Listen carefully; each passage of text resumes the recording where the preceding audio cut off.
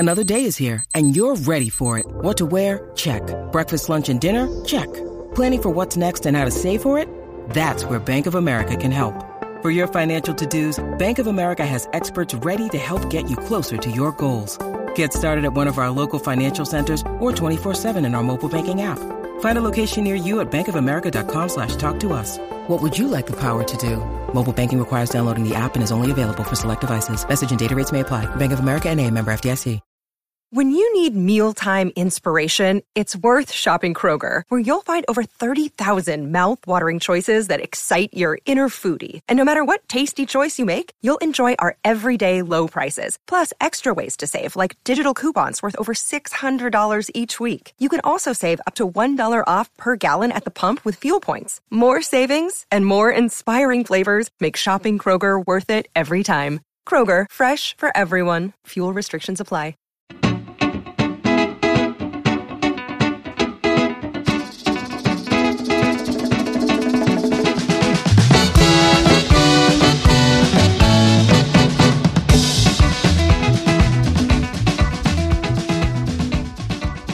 Time for another Terry's Talking podcast. I'm David Campbell, sports manager at Cleveland.com, hosting, and as every week, I am joined by Terry Pluto, award-winning columnist from the Plain Dealer and Cleveland.com. Terry, they used to say back in the day, it's hot off the presses. Yes. But not anymore because everything is online. But big news out of the Guardians today. Andres Jimenez has reportedly signed a 7-year, $106.5 million extension, and it includes an option for the 8th year that could be worth up to $24 million. Paul Hoynes and Joe Noga, who cover the Guardians for us, are all over this. The entire contract could be up to $130 million, and apparently it's the largest pre-arbitration deal for a second baseman ever, and it's the second biggest contract ever handed out by Cleveland behind Jose Ramirez's contract last year. Boy, this was kind of a surprise. Were you surprised? Maybe you weren't. I don't know. You were just out in Arizona. The Guardians do a great job of telling you that they're not going to talk about anything, and then they don't when it comes to contracts. They just flat out don't. I remember last year, the two big ones when I was there were Clase and Miles Straw, and neither of them were mentioned, their contracts. This is very similar to what they did with Jose Ramirez. Ramirez signed his extension in the spring of 2017. At that point, Ramirez had first came to the big leagues actually late in the 2013 season, just played a little bit, and then 2014 he bounced between Columbus and Cleveland. Same thing in 2015. So it was in 2016 he batted 312 with, by the way, 11 homers. So they still didn't really know what they had. They knew they had a pretty good hitter, the 11 homers. And then he signed, I forgot what it was, 6 years or something like that. Well, it's similar to Jimenez. In fact, if you look at Jimenez's stats for this past season and Jose's in 2016, they're somewhat similar. And that's a really cool thing too. So I don't know if he's going to end up being another Ramirez, but the odds of him being a pretty good player, I think, are I'd have given it to him, I guess, is the bottom line on my mind. Well, Terry, I think this was a little surprising to me because it seems like they usually wait a little bit longer on some of these. I'm trying to think back to guys like Kipnis and some others, but they had team control of Jimenez for like not just this year, but I think he was arbitration eligible next year and then 2 more years after that. So this is typical Guardians move, right? They're trying to get out in front of the market, and Oh, sure. it's good for the player because they can lock into a good payday, and they might be taking a little bit of a hit money wise, but it's great security. And the Guardians get out in front of the market, and this just speaks volumes to how much they believe in Jimenez as the future at that position, doesn't it? I mean, Or elsewhere, I guess. practical thing. You're saying you're Andres Jimenez. You're from Venezuela, and you're sitting there.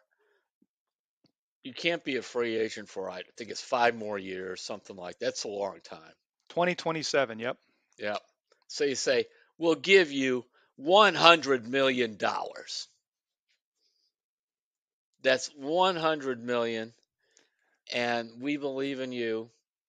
And it's you can even tell him he's very similar to what we did with Jose Ramirez at the same stage of his career. In 2022, Jimenez broke through at the age of 23. And in 2016, Jose broke through at the age of 23? 23. Yeah, Ah, it's the there you go. same thing. Jose batted 312 that year. Jimenez last year hit 297. Jose's OPS was 825. Jimenez 837. Jose hit 11 homers with 76 RBIs, and Jimenez had 17 homers and 16 RBIs, 69 RBIs. Basically, the numbers are the same. And at that point, Really if you interesting, Terry. Yeah. remember, Jose was playing all over the diamond. He played some second base. He played some shortstop. He even played a little outfield. So that was early in their career. And there are some people I know that told me last year when Jimenez started to hit some home runs that they said, because there was a baseball person that tipped me off about the parallels between the two.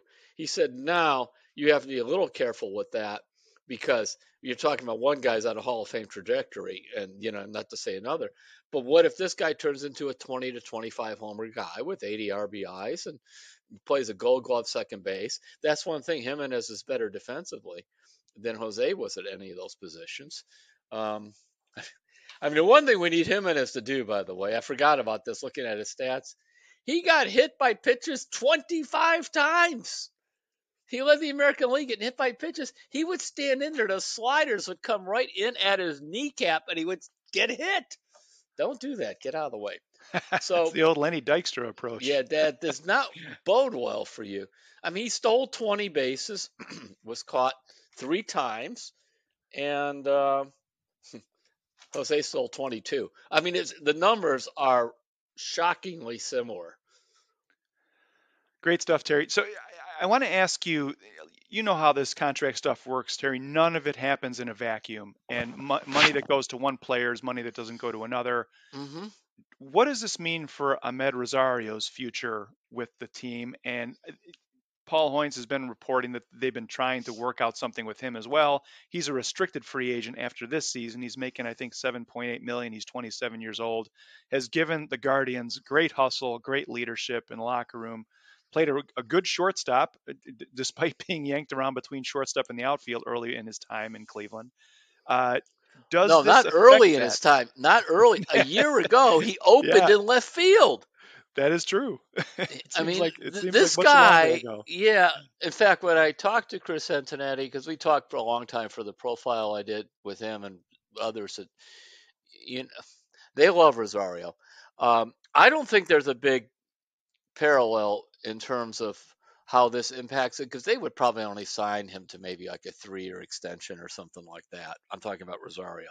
So the contract with Jimenez is probably backloaded. They'll give Jimenez maybe a couple $1 million up front, and then the payout is coming later. I don't see them giving Rosario, $100 million for 5 years or something like that. I would be shocked if they did that. And they probably just said, "What do you want? You want to stay here for a couple of years and see what you could get?" Because yes, some shortstops got a lot of money, but others didn't. Rosario reminds me of he's like a higher model of Rajay Davis, and by that I mean you look at the stats, and analytics people don't like Rosario.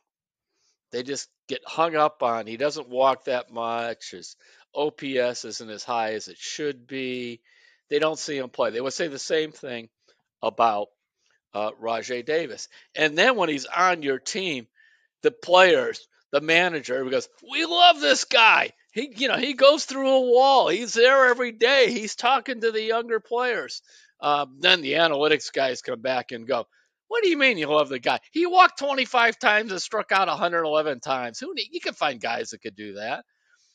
His OPS 715. It's okay, but it's not great. It's like give it a rest. He's a ball player, and so then you sit down, and there has to be a way of saying that gently to his people. I'm talking about Rosario's agents. That look, we value him probably more than other teams.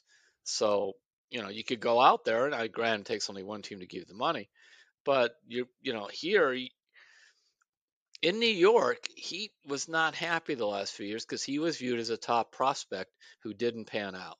Here, he was viewed as a guy that was a big yawner in the trade, and you go around and like, oh, we love the guy. And think about this: this is the Lindor deal.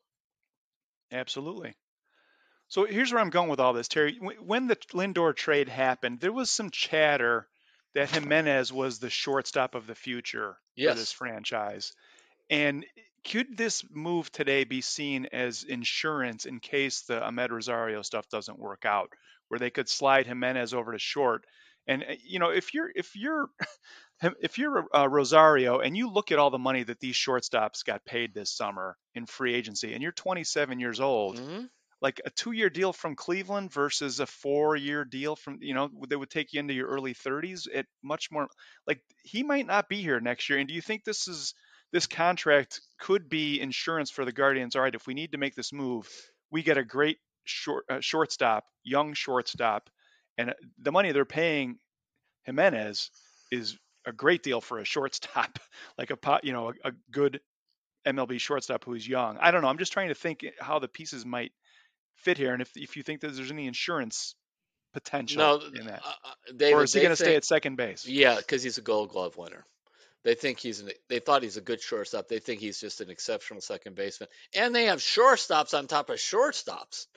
Yeah, they got Arias, who played very well all spring. They have Rocchio, by the way, that's Roberta's new Quan guy is Rocchio. Remember, she does now. He's a top 10 prospect in the system. She doesn't know that. She just goes to games and picks guys, and so. But I can see why. He moves. He's just so fluid and plays with a lot of vigor. So you've got those two, and you've got Angel Martinez, and they got all these shortstops. They figure between that group, um, they'll find one. And if you need to go play him in as a short, you can do it. But that's not in the plans. You're correct. I mean, there's a lot of money that went to shortstops, but I'm just telling you, it's a very. I talked to some people from other teams that they're just like they yawn about Rosario. They just do. And I So think you're right, Terry. I think he likes it in Cleveland, and he yeah. he likes the way he's appreciated, and Hmm. and the way that the culture of the organization, and he's spreading the word that this is a good place to play. So Yeah, I it mean wouldn't either way, it wouldn't surprise me if he stayed and they're or still went. I got to be talking him honest. up this spring. I always kind of pay attention on that. So I mean, he is remarkably consistent in what he's really done. And you could go even to his last year with the Mets, where they played 162 games. So his last year with the Mets, that would have been 2019. He batted 27. Excuse me. Yeah, his last year with the Mets, he batted 287, and then in Cleveland, the 2 years, 282 and 283. His OPS 755, 730, 715. I mean, you just could write it in 15 homers, 11 homers, 11 homers. You could just write it down. He doesn't walk, and he strikes out about 120 times. And those people don't like that. He steals 19, 18, 19 bases. I mean, you just know what he's. Francona loves that too. I just put him down there, and you know he wants to lead the American League in infield hits. And he'll be right there again this year with that. So, all Yeah. right, Terry. The other big news that came out of Guardians camp this weekend was, boy, the pitching rotation seemed like it was all set going into the season this week, and then Tristan McKenzie tweaks his arm. He's going to be out up to 8 weeks with a strained teres major muscle in his right shoulder. He was pitching against the Reds on Sunday. He was going to pitch Friday against the Mariners in the second game of the season. and now he can't. Guardians made some moves today. They have added Hunter Gaddis to the rotation. He's going to start that game Friday, and Xavier Curry has taken Gaddis' spot in the bullpen, so they added Curry to the roster and moved Gaddis into the starting rotation. How concerned are you about the Guardians being without Tristan McKenzie for potentially up to 2 months, or not that big of a deal? What do you think? I think it's a big deal. Uh, Not only the Guardians, but most teams fall into the turn that frown upside down most of the time when they give you these um, timetables on arm injuries where there's not surgery involved. I recall that they thought Bieber was going to be out like 4 to 6 weeks. It was 3 months. And Savali, they were always wrong in how long they thought he was going to be out with his variety of injuries, because these guys with their arms, they're cautious in bringing him back. And secondly, you don't know; it's a muscle in the back of his shoulder, and also McKenzie does have a history of some arm problems, so they're going to be very, very, I think, guarded with him. So then you take him out. He was a guy that made every start last year, and you turn around and you then say, "Oh, Savali." I mean, I was there at the game. He got hit in the foot with the line drive. I mean, he said he's fine, but it's like stuff's always going on with that guy. And then Plesac, I just don't trust him as anything more than a fifth starter slash bullpen guy. Uh, some of their best pitchers in the farm system are not quite ready to bring up. That's being Gavin Williams, Tanner Bibby, and I mean, until Espino's out for something or other, I forgot what his problem is too. So you're into this kind of second category of prospects. As you mentioned, Curry made the team. Now, the other guy in spring training, along with Tim Herron, when I was talking to pitching coach Carl Willis, the other guy that Carl told me that was coming on like crazy, nobody was talking about, because I said, who are the two guys that you like in camp here that nobody's talking about? He said Herron, and the other he said was Hunter Gaddis. And he said, boy, we asked a lot of that guy last year. Remember, Gaddis had a game where he gave up 5 homers and just had he said we really kind of rushed him up, and that he goes, he's coming around, he's got a really good arm, and we like him, but we'll see Yeah, real how the quick, rest of Terry. this goes. Gaddis last year 0-2 with an 18.41 in his 2 starts. The rest of the season he was 8-6 with a 4.01 ERA in 15 games at Yeah. Akron and Columbus, and 14 of those were starts. So I just wanted to throw that in Yeah, real quick. it's just, Yeah. and he had the one game where he gave up 5 homers, and it was one of those where he came up, and I also heard in that game somebody thought he was tipping pitches. I don't know if that's true or not. Tipping pitches means there's something in his thing. I mean, he pitched 7 1/3 big league innings last year and gave up 7 home runs. Yikes! So we'll see about the guy. He was a 5th round pick in 2019. So he's only thrown 250 minor league innings. He struck out a lot. He struck out 340 in 250 innings in the minors. So um, who knows on these guys until they pitch. But, you know, McKenzie and Bieber, they're your 2 big time starters. A guy I wouldn't mind them signing an extension to. Um, I don't know where his agent is, and that is Quantrill, who I think has been very much uh, underappreciated here. He makes his starts. He just, you can just count on him. I mean, he's sort of he doesn't have any one dominant pitch. He throws mostly a sinker. I mean, he's a guy now.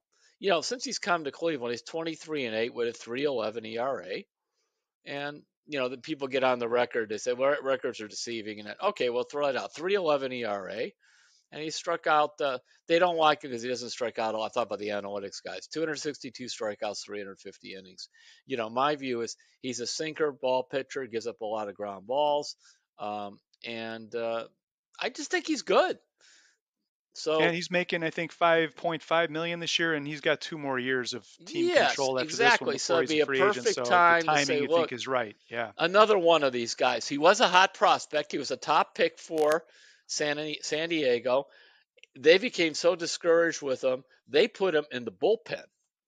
Cleveland trades for him, and I was looking, and they, when he came up with San Diego in 2019, he was 6-8 with a 5.16 ERA, and they decided, nah, we think he's really more of a bullpen guy. And so when Cleveland traded for him, that was right at the end of the COVID year. He just pitched in relief a couple of times. But I remember talking to Antonetti and Chris saying, no, this guy's a starter. He goes, it's got just a little bit we need to tinker with, but we can get this guy to be a really good starter. We didn't trade for him to pitch in the bullpen. He goes, this is a starter. So they have extreme confidence in their ability to take pitchers and fix them. Sometimes it works out, sometimes it doesn't. Because the other guy they thought they could fix in that trade was that guy Logan Allen. Remember him, a lefty? Not Logan T. Allen, who's in the The minors one still who's with still them, here, Logan yes. Allen. They were not able to fix that Logan Allen, but they did fix Quantrill. And of course, in their view is give us two of them and we'll fix one. And yeah, you're right, Terry. We've seen them do this time and time again. It's just you don't want to have to do it going into the season. Like Mm-hmm. the season's long enough already, and now they have to do it from the jump. But if So anybody can figure out, they can. yeah, So they can, and just there'll be somebody coming up from the minors that we won't anticipate as a pitcher too, because I don't think anybody at this point a year ago was talking about Xavier Curry or Hunter Gaddis making a team a year later. I know I wouldn't. I don't remember them ever mentioned in the spring of 2022. I don't remember Tim Herron ever mentioned in the spring of 2022, who's made the team. So, um, and as they proved last year, bringing 17 guys up for the first time, they're not afraid to throw them in there and see what happens. all right, Terry. We like to when news breaks, we like to go with it right on the podcast as soon as we can. But we're gonna scoop the website here. We're gonna put you on the hot seat. What is your prediction for the 2023 Cleveland Guardians for their? I don't know if you want to predict the playoffs or just regular season record, but where The do you see regular them? season's hard enough because you're talking about a different um, uh, schedule. Remember, they don't play the heavily weighted Central Division schedule anymore. They're playing everybody's more or less equal.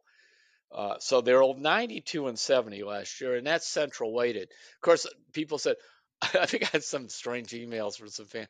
Well, they had that really good record because they just played in the Central Division. Now that's all changed, and I feel like saying, "Oh, I get it." So like Minnesota and Chicago, the two, they'll be playing the old schedule, and Cleveland will be playing the new one. Now they're all playing the same schedule. It's just been changed. So, but I agree with their general premise of the odds of them winning 92 games. I would say remote. I just don't think they're going to come in that high at all. So I've got them. I keep writing down 88 or 87. I'm going to go with 88 and 74. And they win the Central Division with that kind of a number because it all goes down. Everybody's going down the win total in that division. That's a great point, Terry. And I'm going to come in at 87 wins. I'll go one below you. I just think there's some question marks here going to the season. They always start slow. Yep. Zanino's health is kind of up in the air. They're working him back slowly. I think you're spot on there. So I'm going to go 87 wins. So Yeah, and that might be good enough to win the division too. I'm not. for sure. I mean, the blessing also they had last year was Tony La Russa managing the White Sox. I mean, they had a bunch of injuries, but you're a Chicago guy. I just thought it was just an incredibly stupid idea to do that with. Yeah, the whole season for the White Sox was kind of just a What was mess. La And Russa, 74 years old or something? yeah, I could say that. I'm on Medicare. I'm allowed to say somebody's old. This is not age discrimination. This is common sense. You well, there's know. plenty of people managing and coaching at that age that do an outstanding job, but he didn't. So it's more about No, the and performance he than had it been was about out the of age. ball the Yeah. whole time too. That's the other thing. Remember, he had been out for several years in the front office and advisor roles. It wasn't like he keeps like Dusty Baker just keeps managing year after year. Dusty Baker's like Methuselah. I don't know how old he is. It doesn't matter. He's in the dugout. He does a great job. But and he's smart enough. Same thing like what Francona does now. Tito 63 to use his coaches and the front office keep an eye on their guy. They keep telling him, no, you do the big picture stuff. You take care of the people. We don't need you going out there doing these other things that are going to make it harder. I mean, interesting thing like what the Guardians do, just to even help Tito. They'll send us an email about every 8 to 10 days, and they'll say we're giving Tito the media day off before the game today, and Mike Chernoff will, be handling the questions or something like that. It does two things. One, it allows the front office to step in in case there's some questions about that, and two, it just gives the guy some time off. I don't Yep. know why other teams don't do that stuff, by the way, but the A lot of Guardians people do a don't know lot of this. stuff. Go Yeah. ahead. You were going to say the Guardians do a lot of stuff that, Yeah, other teams should do. yeah, from analytics on down to other stuff. To, But to even media things. There's nothing wrong with having your GM come out every few weeks and just sort of pinch hit. yep. All right, Terry, let's take a break. Hey, a lot of people don't know this. Dusty Baker is 73. His toothpick is actually 74. Little known fact. So let's take I a mean, break. We'll come back. he's Methuselah. I mean, he'll be like 98, and he's got the energy in that, but he'll tell you he's not managing like when he was 58 or 48. All right, let's take a break. When we come back, we are going to get into the playoff bound Cavaliers and why we should appreciate what they have done.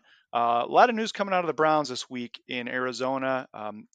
Jimmy and Dee Haslam have been speaking. We heard from Kevin Stefanski about the state of the franchise. And we've got some really good Hey Terry questions this week, Terry, including one about comparing these Cavs to the Cavs of the Price Doherty Nance era. So I want to get your take on that. All right, we'll be right back on Terry's Talking.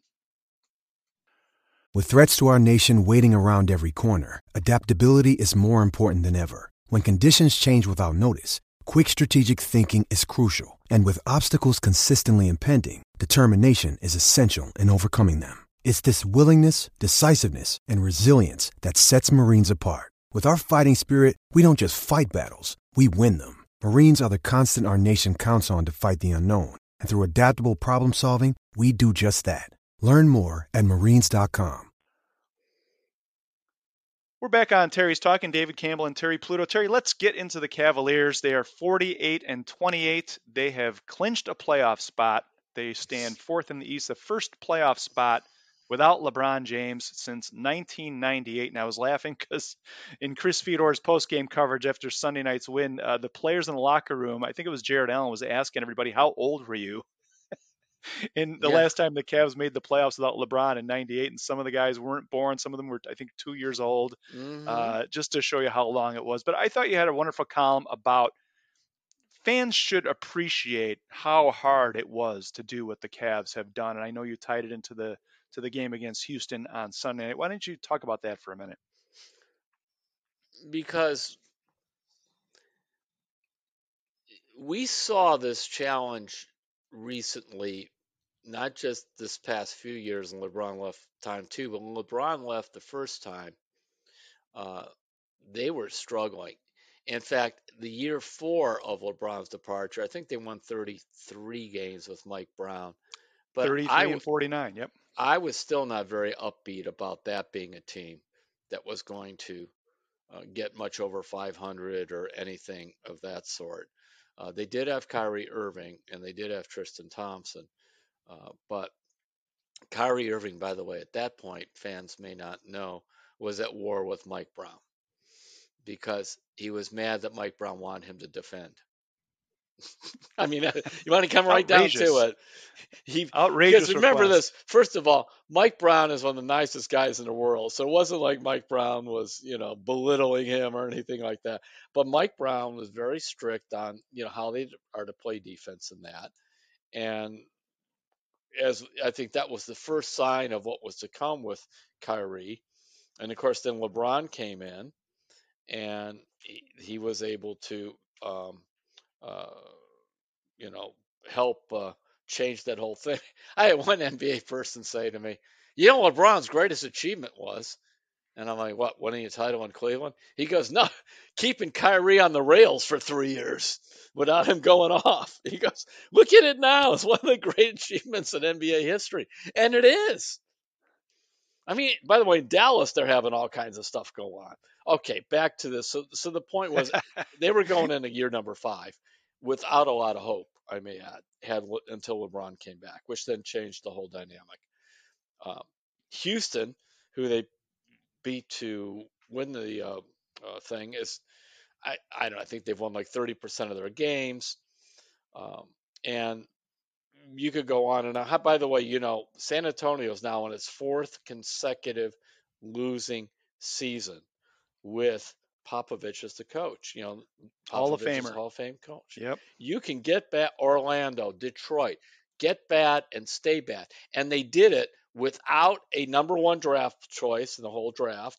They did it without LeBron or some other major free agent coming in here. I mean, what free agent have they signed in this rebuild? Just No, guys. nobody big. Like it's been all small signings, Yeah, like just mid-level guys. exceptions and other Yeah, guys. Yeah. just guys. They did it all drafting and trades. They did it in Cleveland, so where supposedly nobody wants to come play. And they did it when the whole league, with the analytics in the whole league. And I do like stats. When I say these things, I like stats. But people who are analytically driven have to be entering the human element of it. And the analytics was all about everybody should be between 6'3" and 6'8" for a while there in basketball, positionless basketball. Well, the Cavs looked at that and realized that yes, that's wonderful if you have a bunch of guys that are like LeBron James and Paul George and that. But what if you can't get them? So then you got a bunch of I mean, hey, Isaac Okoro's right in that thing. He's 6'6", and I'm glad he's coming around, but he's more of a role player. But what if we could get a 7-footer that nobody likes anymore and do something with him? And basketball always favored tall people until it didn't. But for decades, it favored tall people. Why? Because they're closer to the basket. you know, and if you take somebody who's 5 foot shooting the ball at the basket and somebody who's 6'5" shooting the ball at the basket, it's simply easier for the 6'5" person to shoot the ball from 20 feet actually than it is for the 5 foot person because they're letting it go higher and that kind of thing. Now, there's always exceptions. So they did it by going big. They did it with Jared Allen, and they did it by taking Mobley. Houston had a chance to take Mobley. Just think if they did, and the Cavaliers ended up with Jalen Green. Green's got a chance to be a good scorer, but he's just running around out there with Kevin Porter Jr. and all these other guys, just jacking up shots and no accountability, and it would have been a mess. Jim Jones and I were talking the other day about that, and Jones thought the same thing. He said, as a former big man, in the NBA, Jones said, you have to have a coach who values the big men, or those other guys will just ignore you out there. Terry, I don't want to spend too long on this, but I pulled the top scorers from the 2013-14 team. I just want to run through it real quick. Yeah, please. Kyrie Irving, Dion Yeah. Waiters, There Luol you go. Deng, Ugh. Spencer Hawes was the fourth leading scorer on that 2013-14 team. Tristan Thompson was the fifth leading scorer, CJ Miles and Jarrett Jack, and then Andy Varejao after that. And then I pulled the 2018-19 Cavs, which was another team that you were talking about. They won 19 games. And the top scorers on that team, Kevin Love, Jordan Clarkson, Colin Sexton, Jetty, Rodney Hood, and Alec Burks were your top six scorers. Actually, I like that 19 team a lot better than the 14 team. Yeah, for sure. But anyway, granted, just to make your point, it's very easy to get stuck and spin your wheels. So you sit there and you look around. Okay, so you find out. That's what I. First of all, to bring back to the 14 team, read those top four guys again. Okay, from the 2013-14 team, you had Kyrie at 20.8 a game. Yeah. Dion Waiters, 15.9. Luol Deng, 14.3. Spencer Hawes at 13.5, and Tristan Thompson 11.7. Then CJ I Miles, remember to tell you this. I know David Griffin took over in the middle of that season. They had fired Chris Grant because they were unhappy with that roster. Yeah, that you're talking about right there. Yeah. So I recall that David Griffin was telling me, he goes, I got to figure out how to at least get us up over 500 here. I mean, nobody knew LeBron. You always was hoping LeBron would come back, but nobody knew. So he had traded for Steve Hawes, and as you said, the Jarrett Jack guys like that. They were just bringing guys in, hoping somehow to win as many games as you lose, with no thought of. I'm not talking about winning a title. No thought of putting together a team like we're watching now in Cleveland that has a chance to win 50 games and do it for the next several years. It's hard to do this because, as they will tell you, no big time free agent is going to come here. The LeBron is just an exception to like everything in basketball history, just about. And you, you know, the problem is if you keep losing 18 or winning only 18 games, even if you're drafting in the top of the draft, like that draft with Mobley that Mobley was in, Cade Cunningham went number 1, Jalen Green went number 2, Mobley went 3. I mean, there you are. Even if you look at the draft where a gutsy pick really was Darius Garland, and you look at that was the Williamson went number 1. They knew he was talented, but everybody was worried about him getting heavy and getting hurt.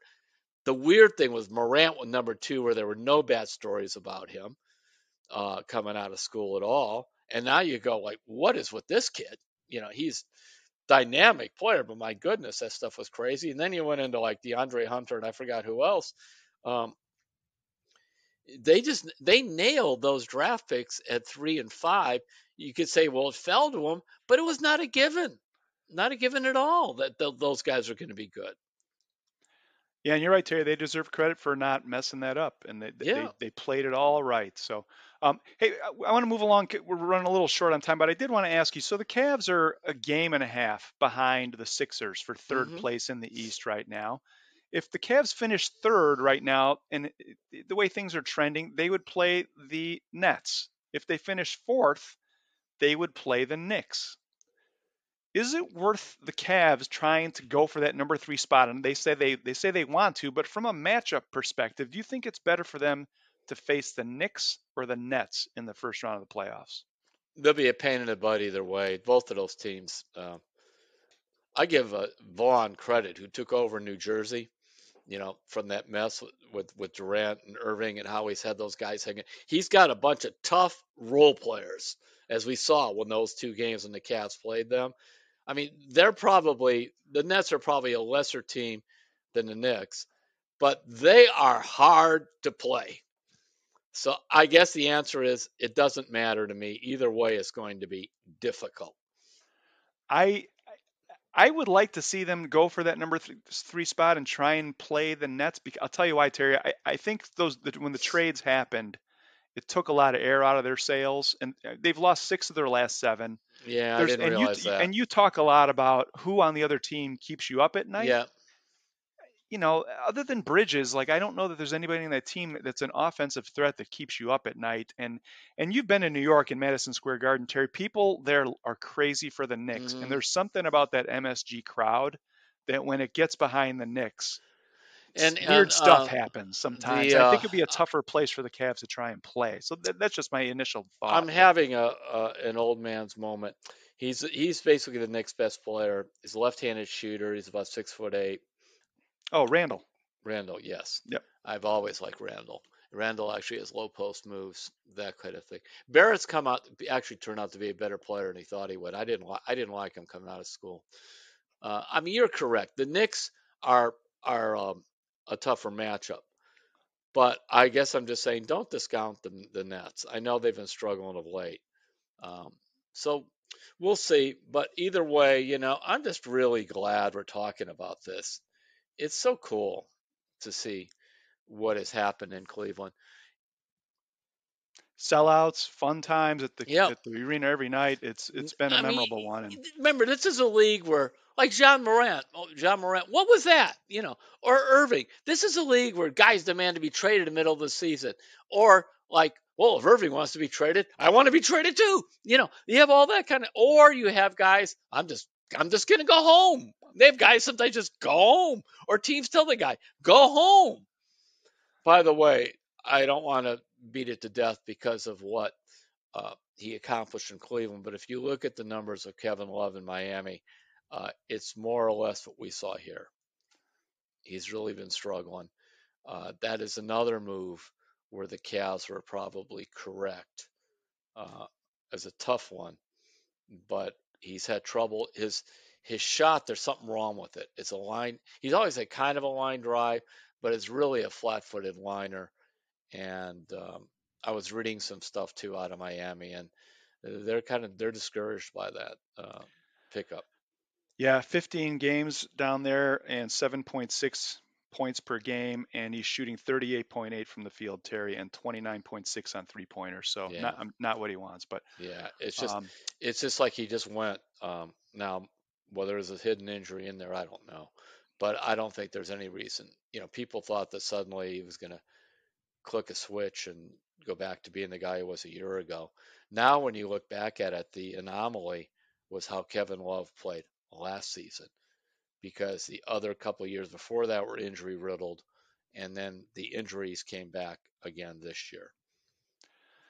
all right, Terry. Well, the Cavs are playing tonight in Atlanta at 7:30. Chris Fedor will be there covering that for Cleveland.com and the Plain Dealer. Then the Cavs are back home against the Knicks on Friday, and they are home Sunday against the Pacers at 8 o'clock.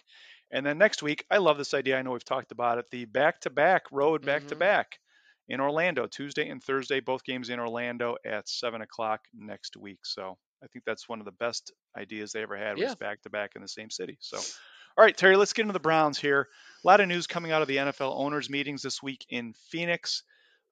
Mary Kay Cabot, our colleague who covers the team, is out there, and Jimmy Haslam and Dee Haslam were speaking to reporters, and they were asked, should this year be playoffs or bust? Well, I guess the word was, is there an ultimatum this season on Andrew Berry and Kevin Stefanski in the eyes of the Haslams in terms of make the playoffs or else? Mm-hmm. Uh, do you think it should be make the playoffs or else for this front office and coaching staff? Well, I divide the two up. By that, I mean, let's see how the group of players that Andrew Berry brings in with this last free agency thing, let's see how they play.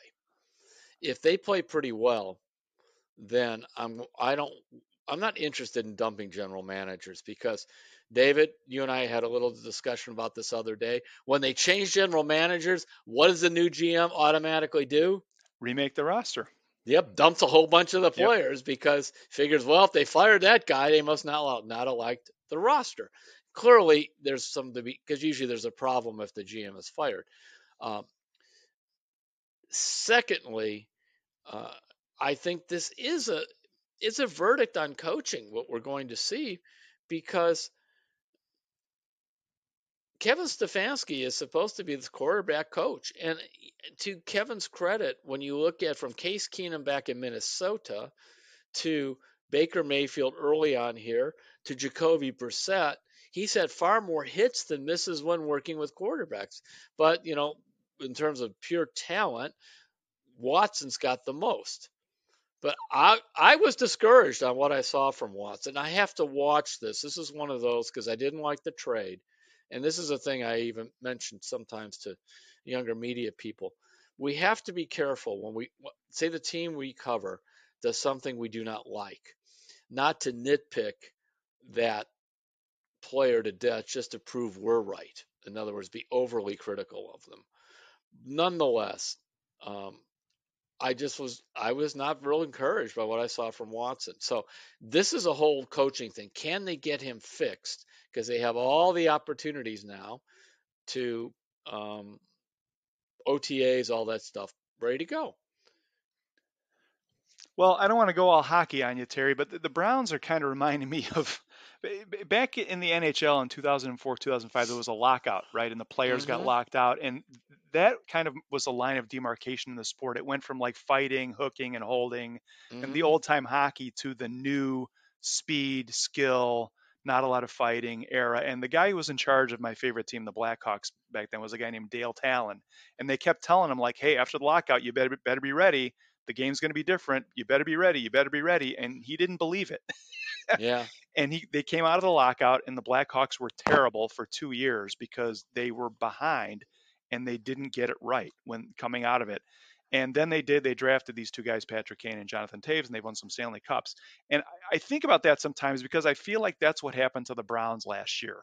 Like the Browns were convinced that the NFL's a passing league. We need to load up on corners and pass rushers. Mm-hmm. And what happened? Like old school football broke out Yeah. in every Browns game, and they were just completely caught unawares. And I do feel like, getting back to my original question, is like everybody's kind of had their mulligan there now. And it's Mm-hmm. like the Haslams are talking about Kevin Stefanski has learned a lot since he's been on the job, and Andrew Berry might have not set the roster up for success last year, even with the Watson thing, with the defensive Mm-hmm. line. You need to have guys that can tackle and get off blocks in your front seven. So I feel like they need to see substantial progress this year, because these guys are in their prime and they got to get it right. And if it doesn't work, like, they're going to have to decide to change. Right, If and not this also year, then next. on top of that, they love to fire GMs and coaches uh, together.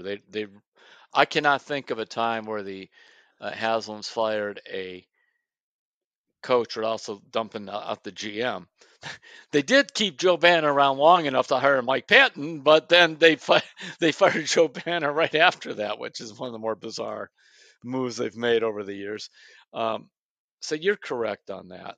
I will say that uh, I do think the most pressure is on Stefanski and the coaching staff. Okay, so they just spent $50 million on Tomlinson to play on the line. They brought in a bunch of defensive tackles. They brought in, uh, to get Bubba Ventrone and Jim Schwartz to come in here. They're paying big money for those guys. I can tell you that. And so they're making all those moves to see what happens. And by the way, you know who else is on the line on this? It doesn't change their status, because owners are owners and owners are owners, and that means they're owners and they can do what they want. But the Haslams put themselves way out on the line too with this, on their reputation with the Watson deal. Because if this thing fails, they look really, really. I mean, basically, you brought in a highly controversial figure that fractured your fan base, gave him an outrageous contract, at least in the eyes of the rest of the NFL and most other people, and he doesn't play well. And it's ownership driven. They can say whatever you want. Whenever you're bringing in a player with all that baggage, it is an ownership decision, even if every football person wants it done, because you're the one that has to deal with the public relations fallout and that. So I think that's another reason they're saying we need to get this done, because our not our jobs are on the line, but in many ways their reputation is on the line here in terms of trying to finally get it right. I mean, that losing it every year, and all the quarterbacks and all the coaches and all the GMs, and you're the one common denominator. Yeah, and I think, Terry, I think what Jimmy Haslam was trying to say, reading between the lines, was everybody's very results based, which is Yeah, like playoffs or bust or whatever. But I think what he's saying, and we know this, we've seen enough football. We'll know at the end of the season if this looks like this is on the yeah. right track or not. I And mean, there might, suppose. if there's an Yeah, injury or a yeah, fluke play happens and they lose in the play, like, we'll know, all right, this thing is trending up or it's not. And I think that's kind of what they're saying, is we'll know. sure. They'll know too. They'll know I mean, too if they're set up I for mean, success or not. yeah. Suppose they go 10-7, but for some reason miss the playoffs. Okay, fine. I'm good with that. And Watson looks like he's really coming around. Yeah, that's why you don't say playoffs or bust. But um, you better take that 7-10 and turn that thing around. I'll tell you that. You better flip those numbers. Absolutely. So, all right, we got some Hey Terry questions. We're running a little long here, but we're going to keep it moving. So, hey, before I forget to mention, if you want to send us a question or comment, you can send it to us at sports@cleveland.com. Just put Hey Terry or Terry's talking in the subject line, and we'll try and get it on next week's podcast. So, all right, you ready, Terry? Mm-hmm. This one is from Rich Smith in Columbus, Ohio, and he says, "Hey Terry, in recently reading your vintage Cavs book, available at terrypluto.com, I might add, it reminded me of the Mark Price, Brad Daugherty, Larry Nance teams of the late 80s and early 90s, whom I loved watching, and how that team was similar to the current Cavs team. Both teams have great guards and big men, played good defense, were well coached, and have good guys who are very much like each other. How would you compare the current Cavs at this stage of their development to the Wilkins Fratello coach teams of 30, 35 years ago. And again, that's from Rich Smith in Columbus. Thanks for that, Rich. Okay, the Fratello team's really, he came in as that team, the Doherty, Nance, Price group was in decline. So basically, he's excused from discussion there. But they were very similar. I would have loved to have seen Donovan Mitchell in the same backcourt with Mark Price Mm. and go to war with the rest of those guys. They could have, maybe they could have eked out a championship. It's hard, in retrospect, it's hard to wonder if anybody could have beaten Jordan and Jordan in his prime because he went 6 for 6 in the finals, winning titles. But I do see that was a team that liked big men because Mike, the GM, was Wayne Embry, a big man himself, and so he had Nance, he had Hot Rod, and he had Doherty, all 6'10" or taller, and he would bring in guys like Tree Rollins as for backup centers for size, and then you had. Uh, I've always thought that there have been once Garland was in his second year and got going, that Garland is a modern version of Mark Price, very very similar, and the rest is there. The I will say this, Mobley's going to be Mobley might even right now be better than Larry Nance, and he's going to be much better. He's just he's even more athletic, but Wow, and that's saying this like something. it really is just because his passing is better. He handles the ball better. I mean, we see now Mobley going, full length of the court, and you don't go give it to a guard. You go for it. Go to the rim. They can't stop you. Where Larry's problem was he did not handle the ball that well. But in terms of shot blocking and all that, it's a fun question. And the big thing that Rich is getting to, and Rich, by the way, has written me for years and is really a terrific fan that sees beyond the first level of stuff. He gets it. Is the chemistry?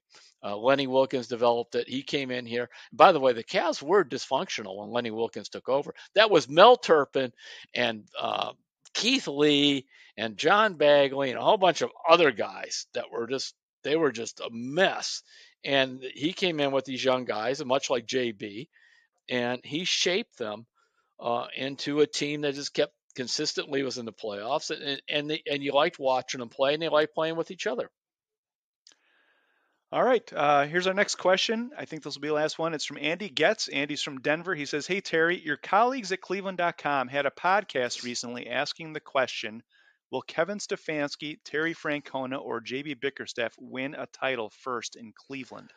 And he says, "What is your answer to this question?" And Andy's referring to Dan Lobby from our Orange and Brown Talk Browns podcast, kind of coordinated a cross beat podcast project where they discuss this. So Andy is wondering, Terry, which one do you think would win a title first here?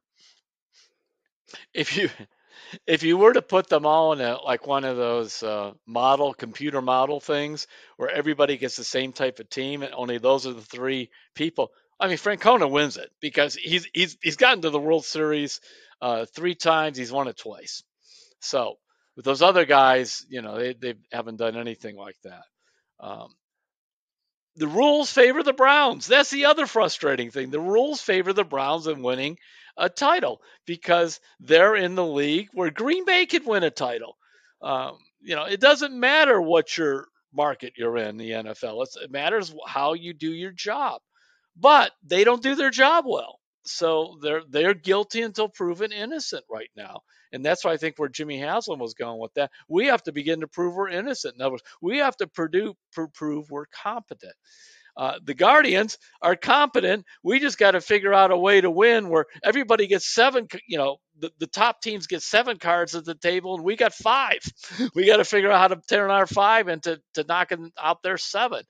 And then in the middle are the Cavaliers. And, the Cavs could win a title. I don't know.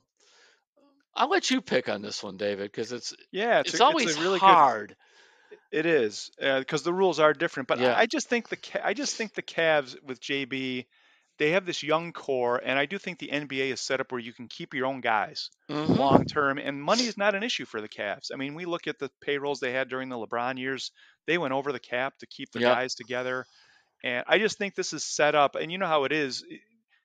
Terry, the World Series, Guardians get there in 2016. It comes down to a pinch hitter in the bot. You never know what's going to happen in baseball. I think the more cracks you get at it, and I think the Cavs are going to have more cracks at it. And you Hmm. look at the Browns, there's so many great teams in the AFC. Just getting to the Super Bowl is going to just be an How about getting incredible. to the playoffs? Yeah.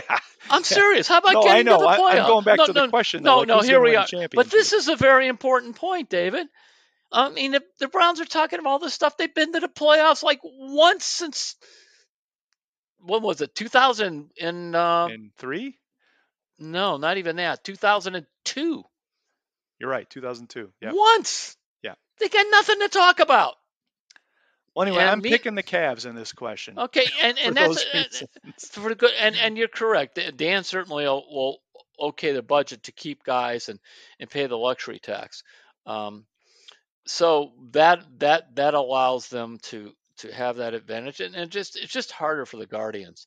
That's why you go back and you look at what happened in 2016, where you're up 3-1 on the Cubs and you don't finish the deal. Um, that really haunts the Dolans in this franchise. I think it would have changed the narrative about um, him as an owner, and it would have. I'm not saying just allowed them to have a super budget, but I just think it changed. It was very costly to them in the long term. So um, it's a good question, but I'll tell you one thing: in big games, I know which of those three coaches I want. He's the guy that says he only has two pairs of jeans and his favorite place to eat in Cleveland is the ballpark. That's right.